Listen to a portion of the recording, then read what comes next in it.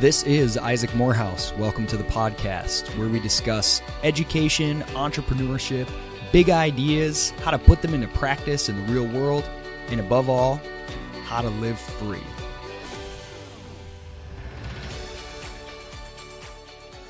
Welcome back to the podcast. I'm actually sitting here drinking a glass of whiskey in a desperate attempt to be cool because today's guest is ridiculously cool, and I feel like interviewing him, I have to do something to sort of up my street cred.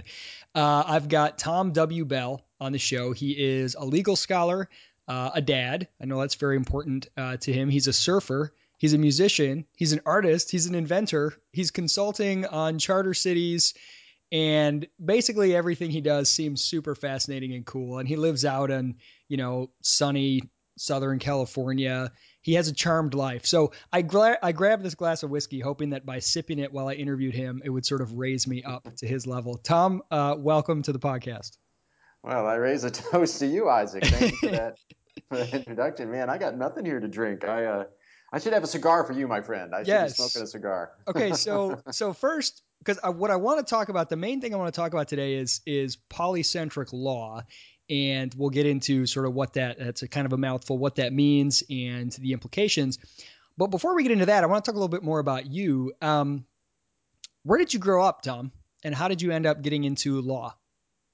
I grew up around the Kansas City area. My family on both sides basically come from farming people and grew up in little towns out in the country. And then eventually I kind of got more and more urban as I matured. Like all of us, I guess, the world's becoming urbanized. And I got into law because it's hard to live in an urban area without a job. I mean, you could do it, but that's not my style. No, actually, I got into law because it was really interesting. I was studying philosophy, and I liked that the law had an applied aspect to it. And so when I got into my master's in philosophy, I didn't go for the PhD because I was getting kind of tired of all the theory, just theory. And I got introduced to the law then, and then I went to law school, and it all worked out great. Now I teach. So when you went to law school, was the plan just get a degree in law because there'll be job opportunities, maybe I'll go work for a law firm, or was it always to go into academia to be a scholar? It's actually both, really. I mean, I just thought I'll go into practice first, I'll pay off my loans, I'll get some great experience, and then I'll go into academia. And is that how it ended up happening? Yeah. Okay, so you practiced law for how many years? Not too long. Must have been like 2.5 years, maybe, in Silicon Valley first, and then Washington, D.C. So was it like copyright type stuff? No, it wasn't. I did a little bit of intellectual property when I was a litigator, but no, it was kind of just high tech law, startup stuff, and then that was in Silicon Valley. And then I did large regulated infrastructure industries in D.C., which sounds boring and mostly was, but it gave me a chance to have a small hand in shutting down the interstate commerce commissions, and that was pretty cool. Hey, I will raise my glass to that. I might need more whiskey.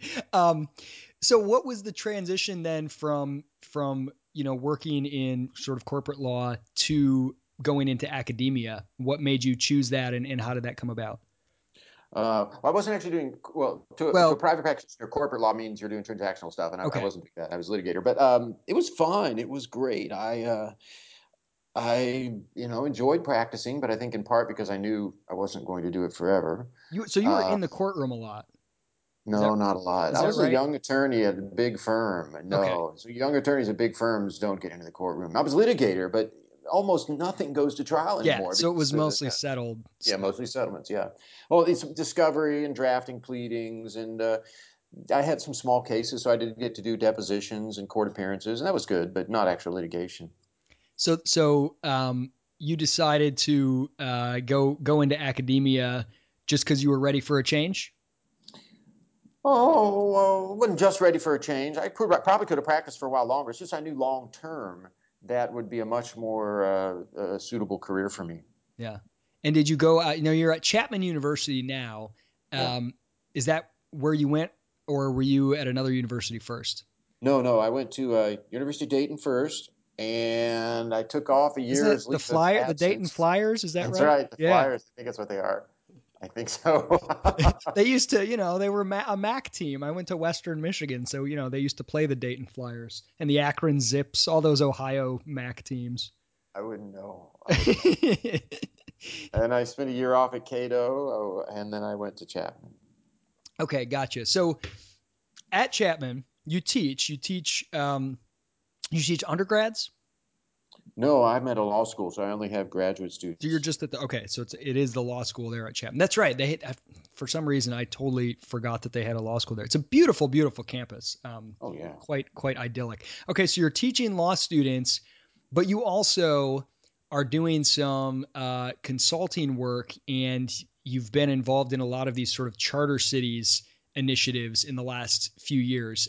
Is that been an area that you've always been interested in, and you've had as sort of an area of research for many, many years, or is that somewhat recent?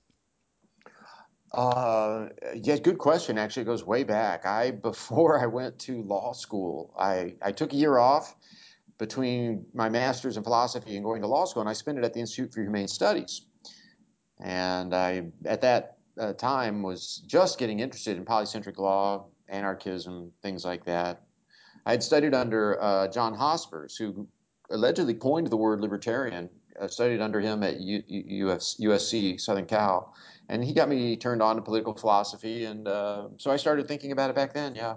So that's been the polycentric law idea, or competing legal jurisdictions, has been something you've been interested in Oh, yeah. for a long time. 30 years. Yeah, I guess like 30 years if you sit down and do the math. It's something like that. It's a long time, man.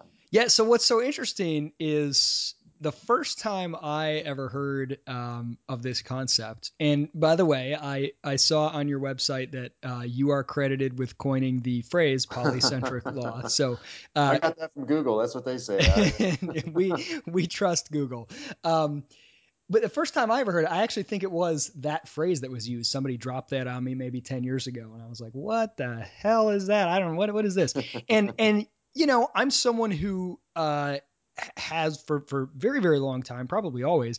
I'm a huge lover of competition. I mean, we all know that going into a grocery store that has all these first of all different grocery stores competing against it, but they've got food on the shelves. There's 10 different kinds of baked beans. There's competition everywhere, and we know that this brings prices down. It makes the product quality go up. There's more responsiveness to consumers. It's this constant process. But assuming that, and we see even in more powerful ways things recently, like okay, you've got the post office when there's no competition sucks, but the more that you have UPS or email competing with it, the more it has to sort of get better. We see this everywhere, but I think it's a big leap in many people's mind to say, yeah, we need competition in laws as well, and in legal structures, and in arbitration services, and all these types of things. That was a big one for me at first to wrap my head around. Now it seems really, I'm very very comfortable with it. But give us a give us a quick definition of what is polycentric law, and why should we not be scared of the concept of competition as applied to legal frameworks? Sure. The first thing I'll say is, by the way, people who kind of dig in their heels or it tips their heads back to hear this, I think they're smart because it is a different kind of market. It's not as easy as jumping from donuts to law as saying, well, competition is good in both.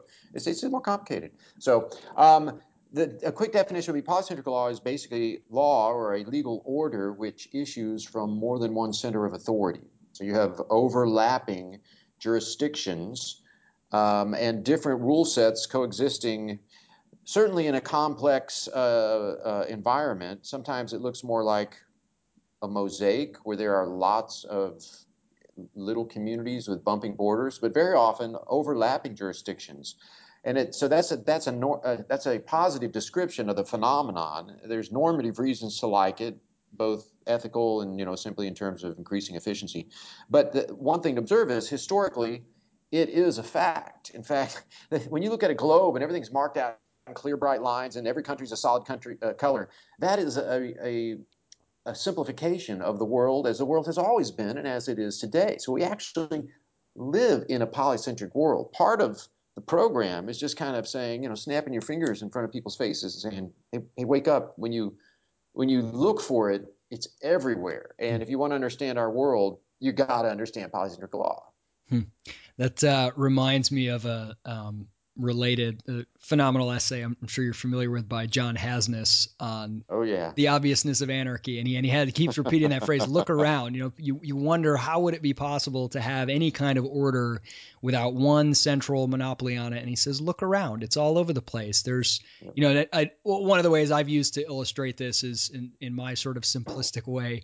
I call it the naked in the shopping mall test. And I ask I ask people, if indecent exposure laws were overturned today, how many of you would go run naked in a shopping mall tomorrow? And of course, no one raises their hand. And I say, well, why is that? If it's not that law that's preventing you, what is preventing you? And when you start to scratch the surface, you realize there's this complex web of overlapping, both formal and informal. Maybe the mall has a policy that's totally separate from a state or municipal law, but there's also informal social norms that you're gonna pay some kind of social price for being the guy who runs naked through the shopping mall.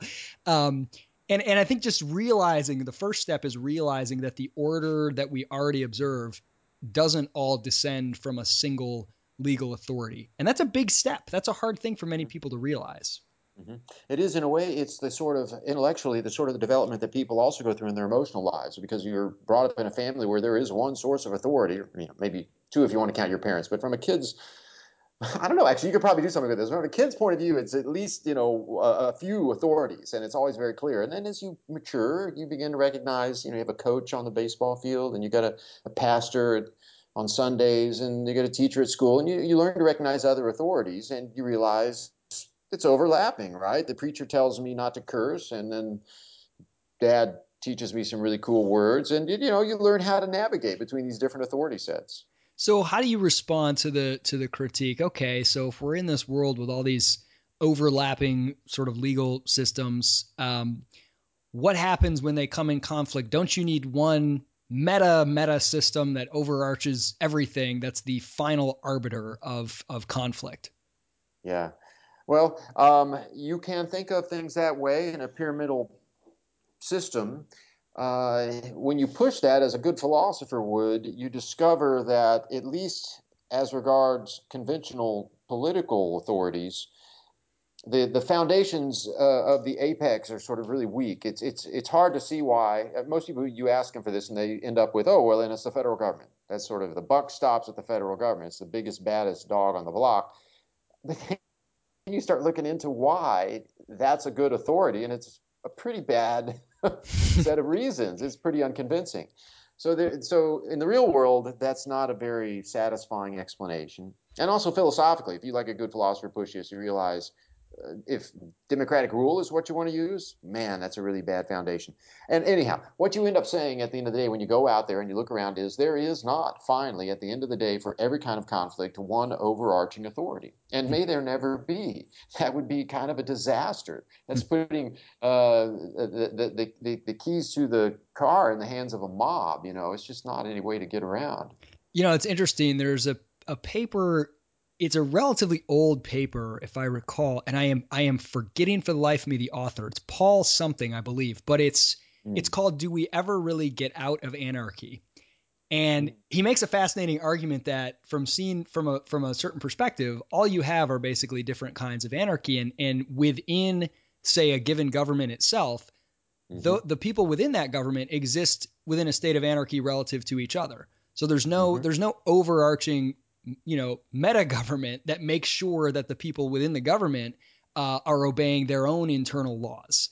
They're Right. kind of navigating that. And then same on an international scale. There is no one world government. And certainly in international, both with countries, sort of, if they have conflict with each other, there's no one world government they can appeal to. But even international commerce, there's no overarching single authority that can sort of be the ultimate decider. You've got sort of the mutual self-interest of the different parties involved is really the only thing that keeps the order, if I understand Yeah. it correctly.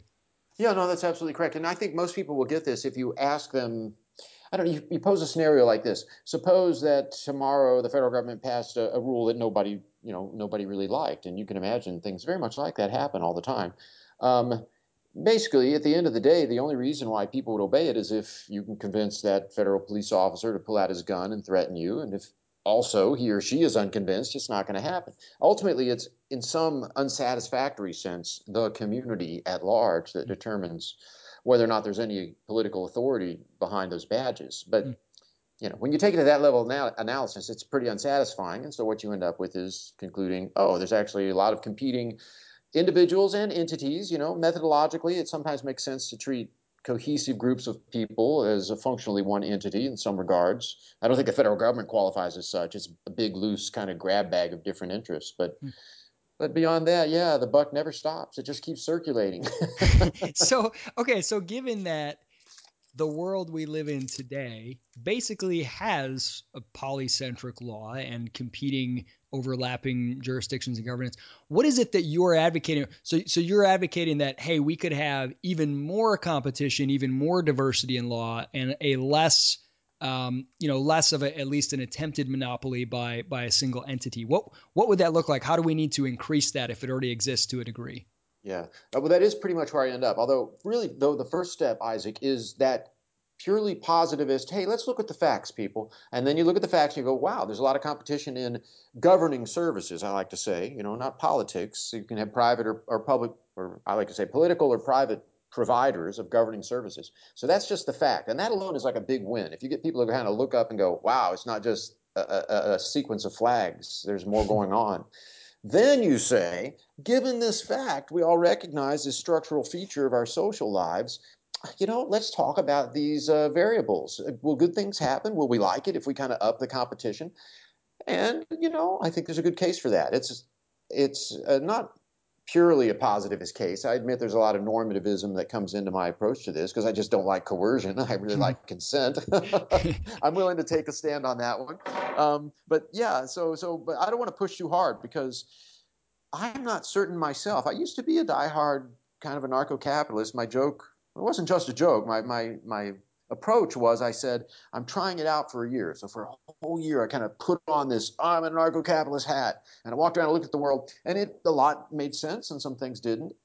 And so where I am today is I think we can go a lot farther in that direction. And I want to open people's eyes to that. And I want to make changes in the world that allow that to happen, at least in some environments where we can push freedom a little farther, maybe a lot farther. But all revolution, another one of my slogans is revolution at the margin. All revolution happens at the margin. Yeah. I don't know how far we can go that way, but I'm pretty sure we can get a lot more freedom. Let's just try it and see. Well, there's so much beauty to that.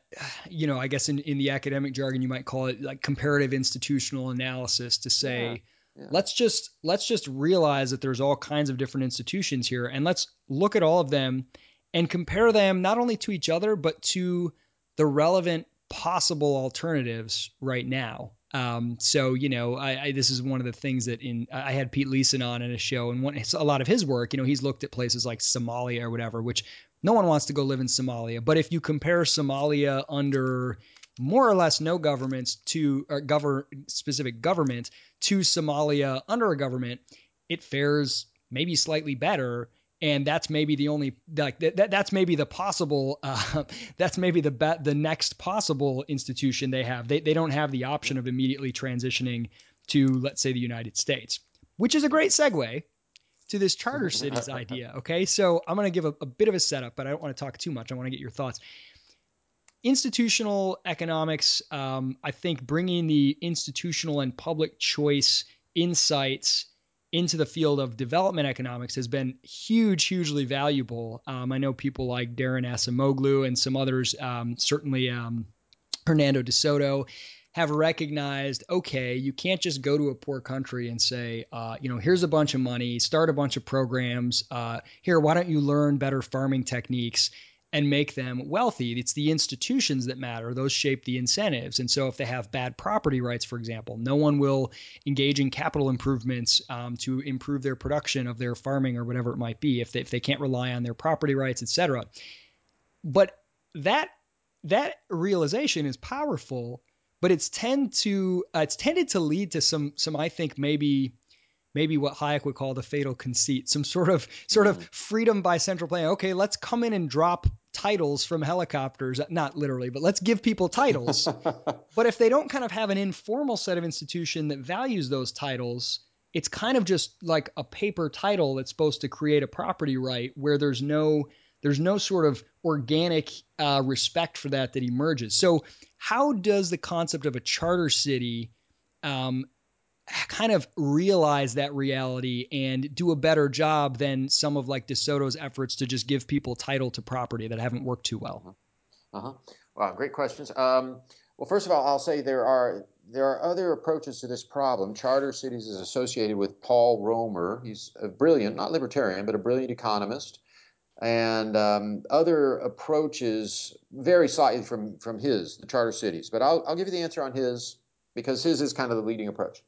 Romer was influenced by the example of Hong Kong, where effectively you have exactly the same culture and people as on mainland China, same language, everything's the same really, except they have different rules in Hong Kong, or at least they used to have different rules in Hong Kong than on the mainland. And so in Mao's era, literally people were starving, literally by the tens of millions. They were eating grass and sometimes each other. And they could look over the fence into Hong Kong. And back then, Hong Kong wasn't as wealthy as it later became. But it was already very clear that it was working in a way that mainland China was not. Before too long, of course, they had among the highest per capita incomes in the world. But in Mao's era, you could see that. And Mao didn't do anything about it. But people who survived the Mao era did even then start noticing that. And later, they jumped on it and they basically took the rules from Hong Kong. People say Hong Kong took over. They say China took over Hong Kong. I say Hong Kong took over China, really, in the relevant sense. And so Romer noticed that too. Lots of people have noticed that. And he said, man, why can't we do that elsewhere? Why can't we go to, say, Honduras, where they have a long and tortured history of bad government, and they have some really interesting, innovative government programs going where they have sort of invited outsiders to come in and set up special zones where different rules will apply. And Romer's idea was, he actually helped push that along. And his idea was we go to a place like Honduras and bring in, say, Canadian rules. Just like in Hong Kong, they had effectively British rules and British legal institutions. We'll do that in other countries. It'll all be voluntary. This time we won't use gunboats, none of that. But, Honduras will say somehow to Canada, somehow they'll get together. Romer will bring them together somehow. And Canada will end up running part of Honduras, and the Hondurans, hardworking, smart people, really could succeed. Now finally have the rules they need: secure property rights, rule of law, respect for civil liberties. And we have Hong Kong in Central America. So that's the goal. That's the idea. And so it in some ways it's saying, give me a little tiny slice of a piece of land that you're going to say this piece of land is not going to be subject to the rest of the sort of Honduran law. It's going to be for some sort of payment or something. We're going to allow another legal system to govern it.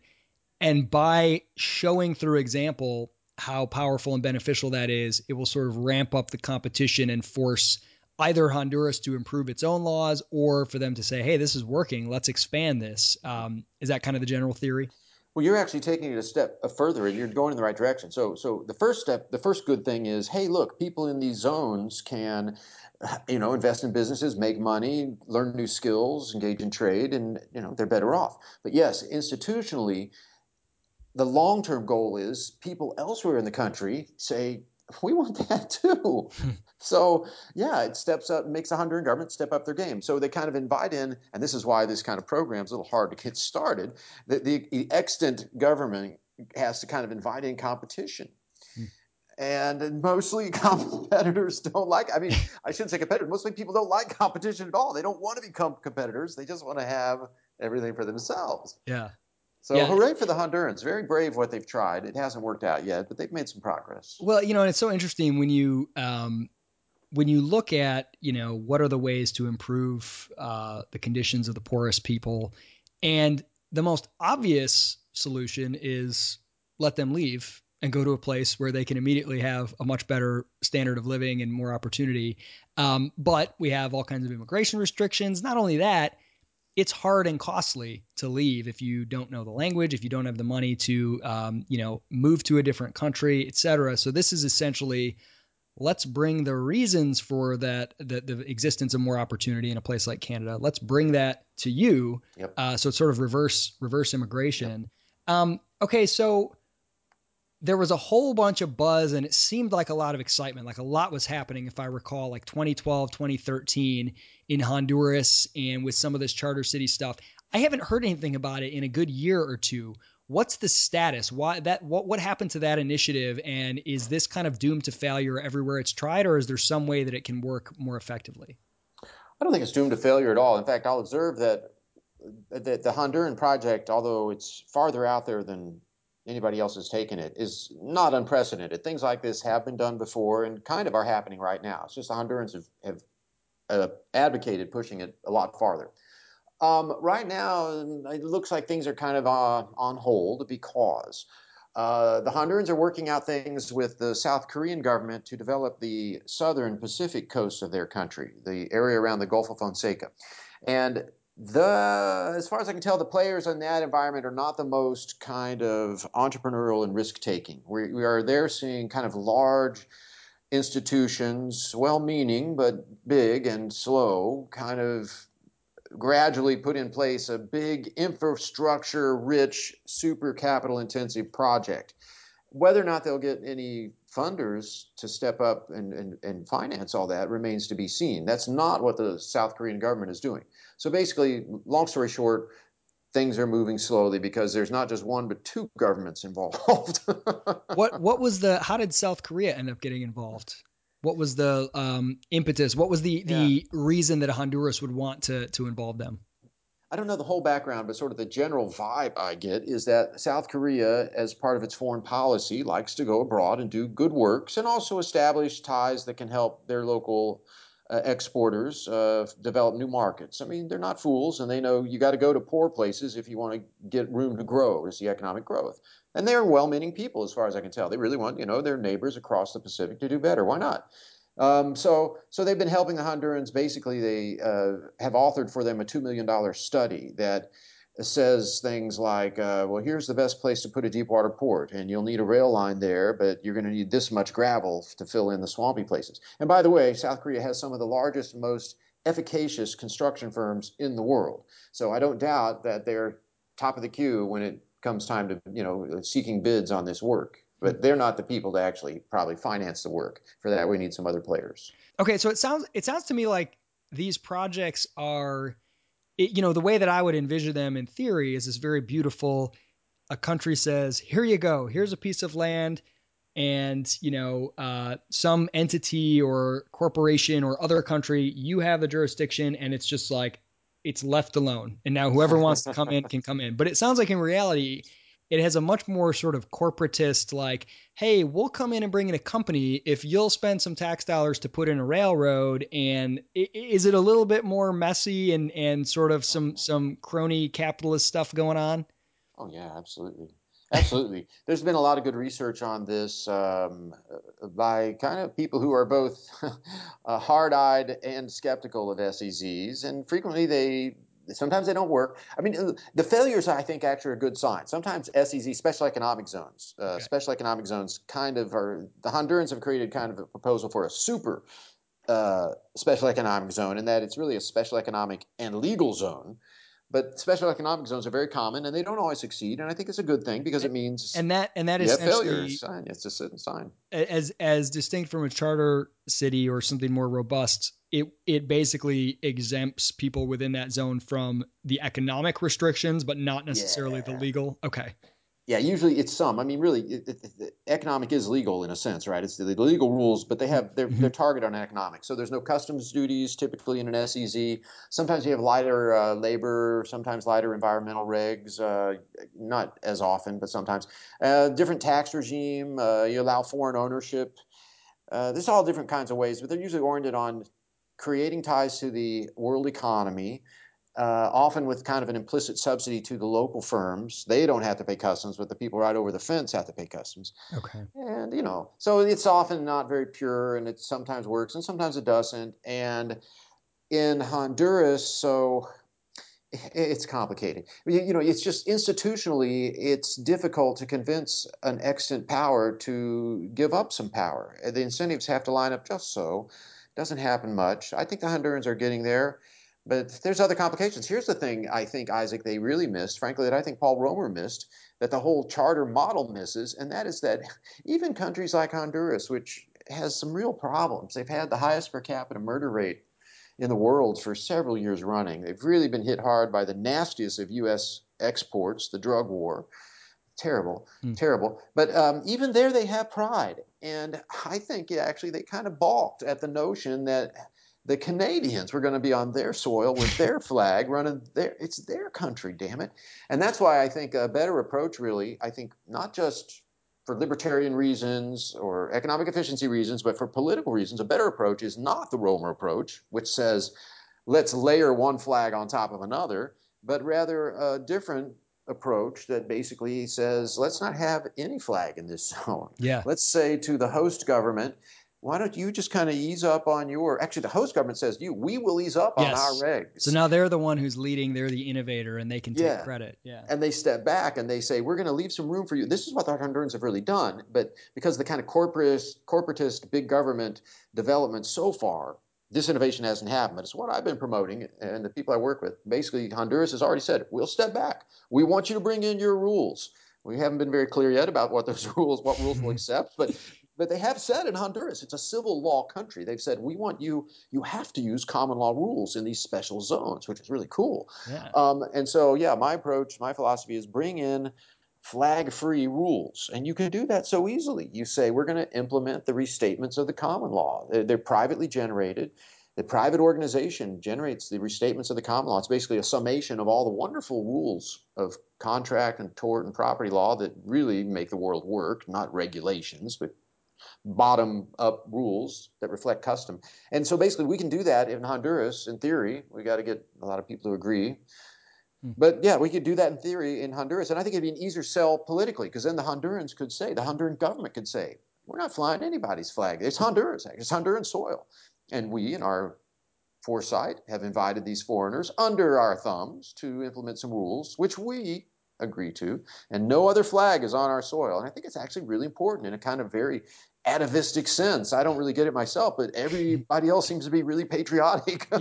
Yeah, we're always wary of those aggressive Canadians trying to take over more more territory. It's interesting how deep some of that stuff goes and some of the sort of public choice incentive problems. I'm reminded of many probably a decade or two ago in the city of Detroit. There was a wealthy businessman turned philanthropist who essentially offered to build like 15 charter schools and to let them close down after like 2 years if they didn't have a ridiculous like 90% graduation rate or something like that. And in Detroit, the public school graduation rate is like 20% or 30%. Mm-hmm. And he was going to front the money to build all these like 15, I don't know, some like millions and millions, $100 million, something like that. And the teachers unions basically wouldn't let him. And so he's like, I'm done with this city, and took his money and walked. And considering the unwillingness to say, for a self-interested government to say, yeah, we'll take a bunch of free resources to build some stuff because of the fear of competition. I'm just reminded that when I think of another initiative I've heard about in Detroit, this idea of taking Belle Isle, this Oh, yeah. island. You've probably heard of this, right? And Oh, do I have the basically book. a Yeah, private Rodney city. Lockwood. Yeah, Rodney Lockwood wrote a really charming, kind of quirky little book about his idea there. A lot of good ideas in it. He's an iconoclast, but I think we all are in this field. Well, I think it starts with dreaming, right? It starts with science fiction. It starts with making people opening up imagination to kind of get comfortable with the concept. And little by little you can sort of start to have some practical tests of that. So I always kind of admire the big crazy proposals like that may not be on the verge of happening, but they might open up some minds to consider, Oh, hey, that's kind of a cool oh, idea. it's so true, and it goes both ways in terms of positive externalities. Because you look at a person we've all forgotten about now, most of us, but not all of us, Edward Bellamy. I noticed him because he's got Bell in his name, which pisses me off because he was an American author. He was a socialist who swayed a lot of people. He wrote this utopian novel called Looking Backward, and it was kind of like It's a weird setup, but basically it was a way for him to give his vision of how society should evolve. And he knocked a lot of people off their feet, and they got all wrapped up in this socialism stuff from this romantic, totally impractical kind of sci-fi story. And he's the guy who came up with the Pledge of Allegiance, Hmm. had people doing the Heil Hitler thing. That's the guy we're talking about. And so, we need people to write that kind of work on the other side of the fence. Yeah. Maybe it's been written. I mean, stuff like there's a lot of good stuff out there, sci-fi, but I don't know that Bellamy got there first. It seems like he kind of had a bad influence on a turn of the century culture, and we're still recovering. Well, so what do you think about some of these other things out there like seasteading? Because in the case of seasteading, if someone was Yeah. able to actually get a platform out there in international waters, they wouldn't be dealing with any embedded institutions. They'd be starting from scratch essentially. What are your Yeah. thoughts on that? I love me the seasteaders. I got good friends there. Basically, it's interesting. You're looking at, well, I'll say two things. One is that's evidence for a thesis I'm pushing in my upcoming book, Your Next Government, that we are entering a Cambrian age of evolution of government structures, which does not mean, of course, everything succeeds. There's going to be some flops. I just mean there's a lot of interesting stuff really going on now that people aren't aware of, and it's not. And part of it that polycentric. We live in a polycentric law. That's part of that world. We do live in a polycentric world, but this Cambrian age has been going on. We're in the middle of it, and most people don't realize it. They look at a globe or a map and they think everything's the same as always. It is not. And the other thing to observe is that it's interesting when you look at the seasteaders and then the people who want to do things like that on land, everybody's got costs. On land, you got to deal with the people who own the dirt, and they are governments, and most of the time they don't want competition. And so you think, well, I'm going to escape to the ocean. But it turns out building things on the ocean is really difficult. It's a harsh, harsh environment. There's corrosive liquid everywhere. It's turbulent. And so everybody has costs. It's either putting together a ship that'll hold people and not sink, or it's dealing with governments. And that's what's holding us back. So, what do you think about another idea that doesn't potentially require either of those? Although I suppose it might, but this idea of essentially digital citizenship. Uh-huh. Um, and I know Estonia has taken some very small steps in this regard. You can get some kind of limited citizenship by applying online. I don't. It doesn't make you a full citizen. And if you're in the U.S., you can basically never escape U.S. taxes for life yet. But what do you think about the prospects of that? Where it's say, hey, instead of trying to move people and physical objects, let's just let people digitally join jurisdictions that are not based on geography.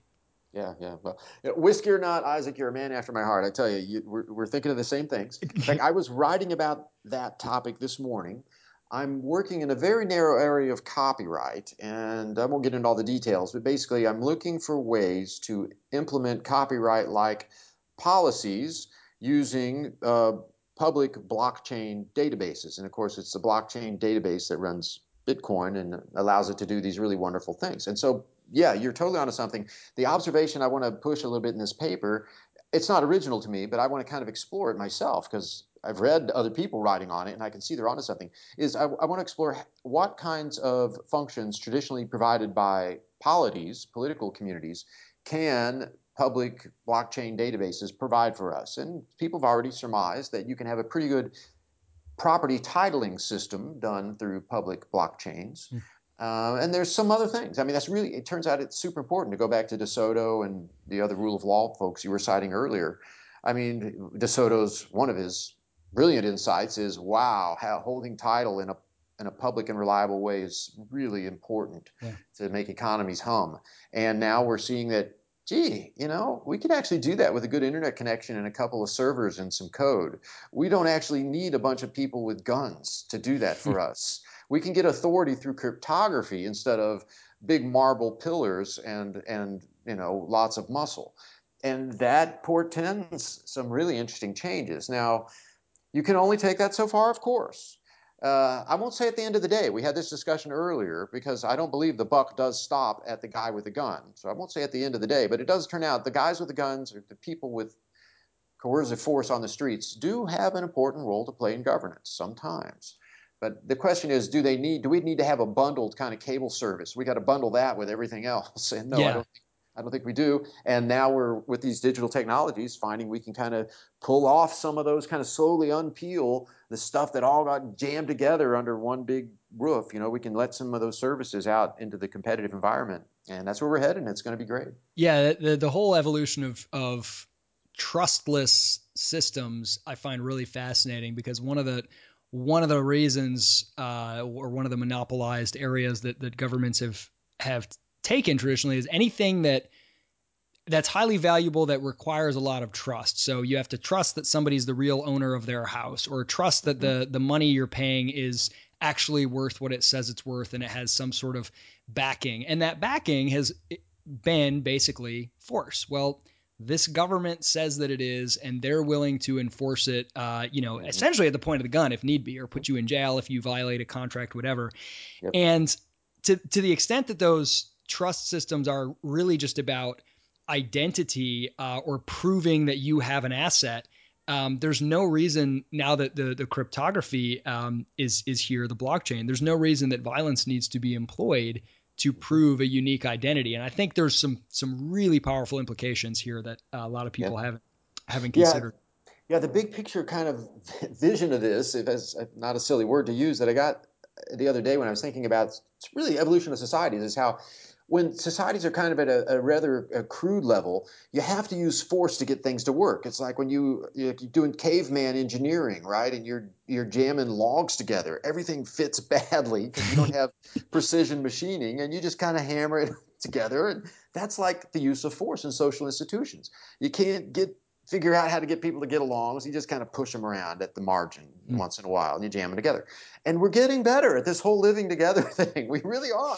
Humans are really sucking less all the time at being social animals. I got the evidence for it. You look at the Better Angel of Our Nature by Pinker. I love that book.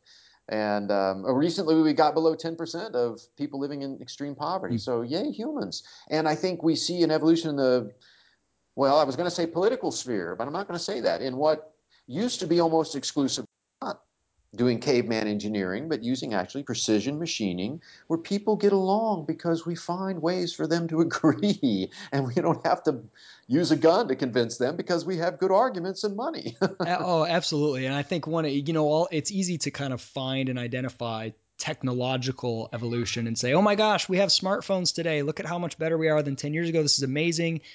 But I think there's been so much evolution in institutions, both formal and informal, especially informal, which sort of the formal ones follow on after a while.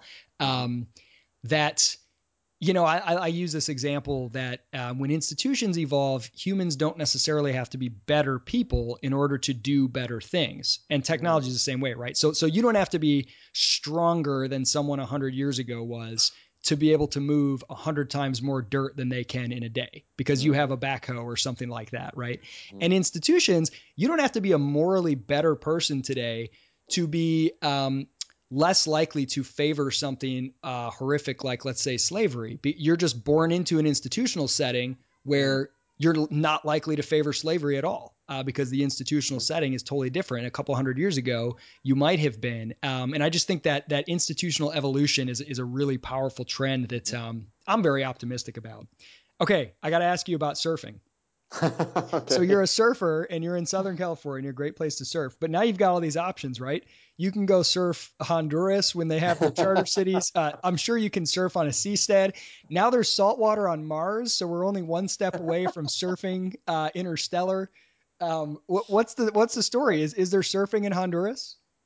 There actually is. I've asked about that. It won't surprise you to know. You got to do It's some not. field research down there. I do. I need to go down there. I've been to Guatemala 3 times in the last few years, but haven't made it to Honduras. No, there's not great surfing there, as it turns out, just because of the way it's oriented and prevailing, currents and things. But I hear it's a great place to visit, and they have great scuba diving, which I also want to get into. So it's worth visiting for the salt water. Okay, As so I'm long as I gonna know about Mars, so. Well, so I need some tips. So I've only ever surfed like a couple times, and most of those have been here in South Carolina, which, with the exception of every other year a good storm swell, is not much. I'm gonna be in Ecuador. My family and I are gonna spend 6 weeks in Ecuador in 2016 in a town called Mompiche, which is a surfing village. So what are your tips for me? I'm like a noob. What do I need to do to not get killed out there? You're already way ahead of me, man. That sounds brilliant. You're going to spend what, 6 weeks in a surf town in Ecuador? Yeah. Oh, all right. Most of your problems are solved. All you got to do now is just find somebody who will take you out on a longboard. Start with a long. You know that though, Isaac. We've Yep. talked about this. Start on a longboard and make sure nobody's filming at the start because you're going to fall down a lot and. Just go out and have fun. The one who has the most fun wins. You can't lose with surfing because even if you never even stand up, you're out on the ocean on a Oh, board and it's beautiful and so it's it yeah. is amazing. So I shouldn't bring my foam board. Actually, I think you should because if they don't have one, you could sell that for major buck. You could say, "You need this, my friend amigo. You need this for the tourists. This is Oh called yeah, a." great idea. So are you still writing music, Tom? I know you're a musician and you've got some songs up on your website. You carry your guitar around with you. You still doing that? Yeah, yeah. I carry the guitar in my truck, so whenever I go surfing, I like to sit down and sing a few songs to the ocean. I think of it as like I'm calling in the waves. If I really nail a song or two, it's like the waves will say, "Oh yeah, we're gonna show up." Yeah, I've been playing. I haven't written anything new lately. I've gotten to the point now where I've forgotten the songs I've written, so I'm going back to kind of see if I can remember. I've written them all down. I'm very compulsive about that. So I'm going back. I'm trying to build up my library so I actually can play the ones I've written before I write new ones. Yeah, you got so now, back in the day, you would have had to like pay a bunch of money to go to a recording studio if you ever wanted a recorded version. Now you take out your iPhone voice recorder and just like an acoustic guitar and someone singing, it doesn't sound half bad if you want to just get it there for posterity's sake. So It's true. That's one reason why we need reform of copyright because the cost of producing and distributing original works of authorship have just plummeted. So why do we need to have such strong protections to encourage authors to produce? We don't actually because they can do it on the cheap. You can do it for just the love of music now and reach the whole world. oh, that is such a great teaser because I want to do an episode I haven't yet about intellectual property. That's a great teaser. You have a new book coming out. You mentioned it's called Your Next Government question mark. Is that correct? Well, I don't know about the question mark. I'm talking with some folks at a university publishing house, and it's a really good one. And they seem a little skeptical about the question mark. And if they say no, I'll go, yeah, whatever you say, man. As long as you publish it, sure. Don't tell them that. But yeah, I'll give away on the question mark. But I will say, yes, there's question mark. Your next government? And I like that because I don't want to pretend like I have all the answers.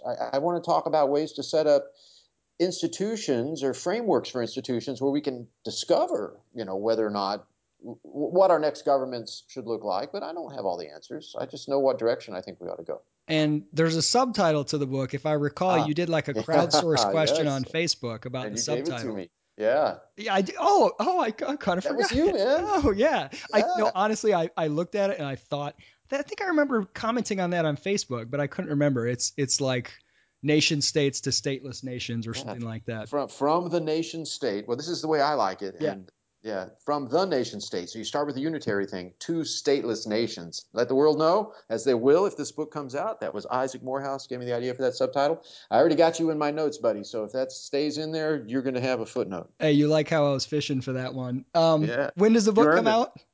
Well, I don't know. I'm talking to this publisher now, and probably in the spring. I'm hoping Okay. into the spring. Okay. Uh, Tom W. Bell, you can find his website. It is tomwbell.com. He has a lot of his papers on there on copyright, on polycentric law, but he also has something we didn't touch on, inventions, music, all kinds of great stuff on there. Tom, thank you so much for coming on and talking. Thank you, Isaac. It's been a great pleasure.